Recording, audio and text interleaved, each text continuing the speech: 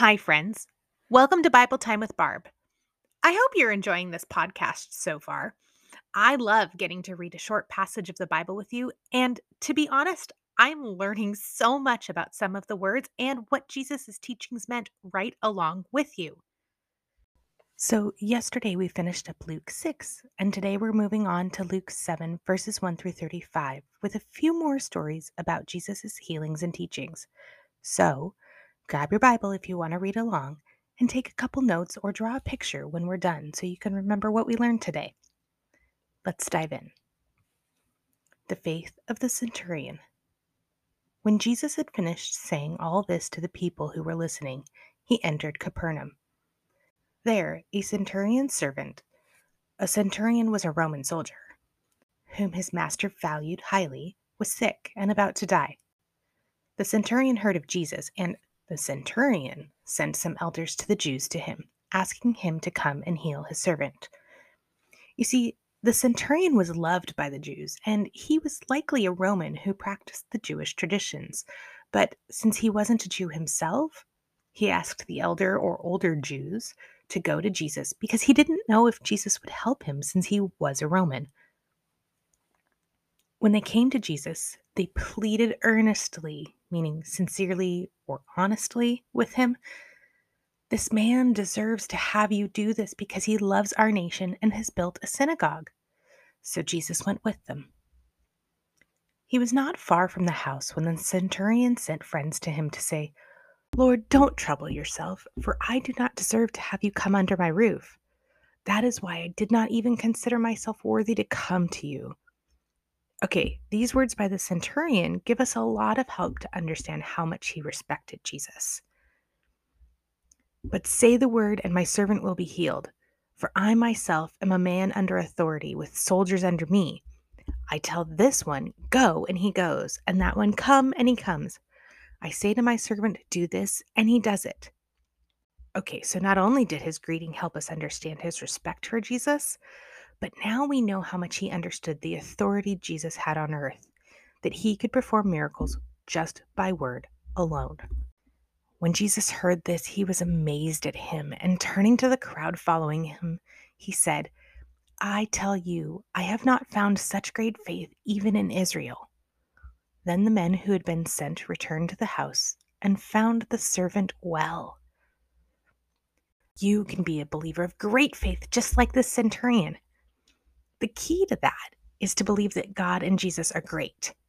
Just because we can't see God, and just because Jesus isn't walking on this earth right now, does not mean that God's word, his promises in the Bible, won't work when we show our belief in our actions and our words.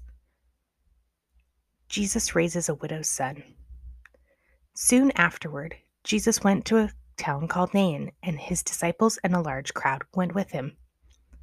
As he approached the town gate, a dead person was being carried out, the only son of his mother, and she was a widow.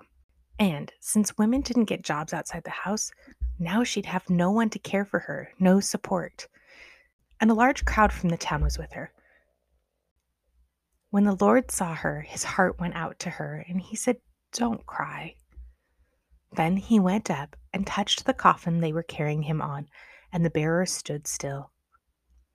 He said, "Young man, I say to you, get up." The dead man sat up and began to talk, and Jesus gave him back to his mother. They were all filled with awe and praised God. "A great prophet has appeared among us," they said. "God has come to help his people." This news about Jesus spread throughout Judea and the surrounding country. That's a cool miracle, and it's the first time in Luke we hear about Jesus raising someone from the dead, just like he would do after he died on the cross. Jesus and John the Baptist. John's disciples told him about all these things. Calling two of them, John sent them to the Lord to ask, "Are you the one who is to come, or should we expect someone else?" You see, here John was sitting in prison and wondering if his cousin Jesus was the Savior or Messiah. When the men came to Jesus, they said, "John the Baptist sent us to you to ask, are you the one who is to come, or should we expect someone else?" At that very time, Jesus cured many who had diseases, sicknesses, and evil spirits, and gave sight to many who were blind. So he replied to the messengers, "Go back and report to John what you have seen and heard. The blind received sight, the lame walk, those who have leprosy are cleansed, the deaf hear, the dead are raised, and the good news is proclaimed to the poor. Blessed is anyone who does not stumble on account of me." That's Isaiah 61:1, which Jesus was fulfilling. Same passage he read in the synagogue in Luke 4. Jesus wanted John to be encouraged to continue to have faith in him despite his circumstances. After John's messengers left, Jesus began to speak to the crowd about John. "What did you go out into the wilderness to see? A reed swayed by the wind? If not, what did you go out to see? A man dressed in fine clothes? No. Those who wear expensive clothes and indulge in luxury are in palaces. But what did you go out to see? A prophet? Yes, I tell you, and more than a prophet. This is the one about whom it is written, 'I will send my messenger ahead of you, who will prepare your way before you.'" That's Malachi 3:1, by the way. "I tell you, among those born to women, there is no greater than John, yet the one who is least in the kingdom of God is greater than he."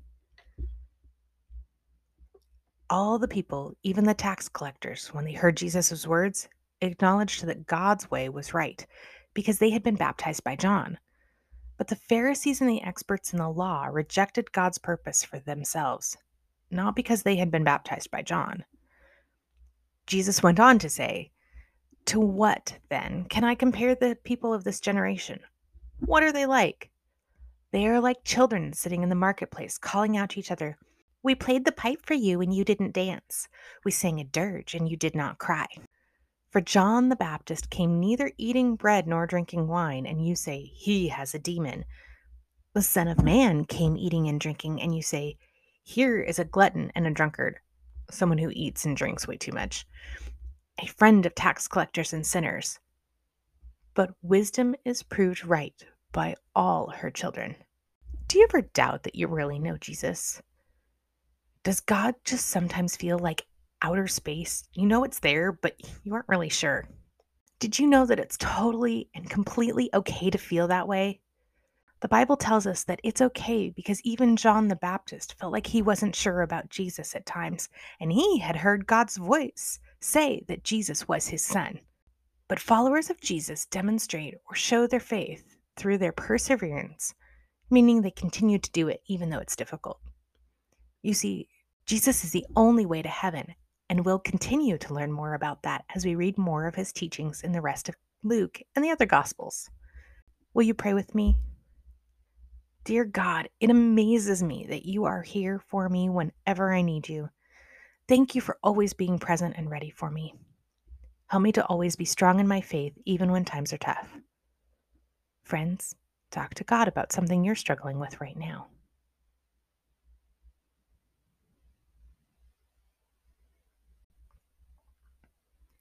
God, thank you for showing us you are the great comforter. We saw that when Jesus comforted both the centurion and the widow when they both had lost people that they loved. Help me to show others that I care about them too. In your name we pray. Amen. Okay, friend. So, what stood out to you most today? Share that with a family member or a friend. And if you have questions about a word or the meaning of one of the stories, ask. Ask a parent, a friend, a church leader, or you know what? You could even ask Google or Siri because there are lots of great teachers out there that know a lot about the Bible. If you have a question or a comment for me, you can leave me a message on Spotify's website or email me at BibleTimeBarb@gmail.com. See you tomorrow.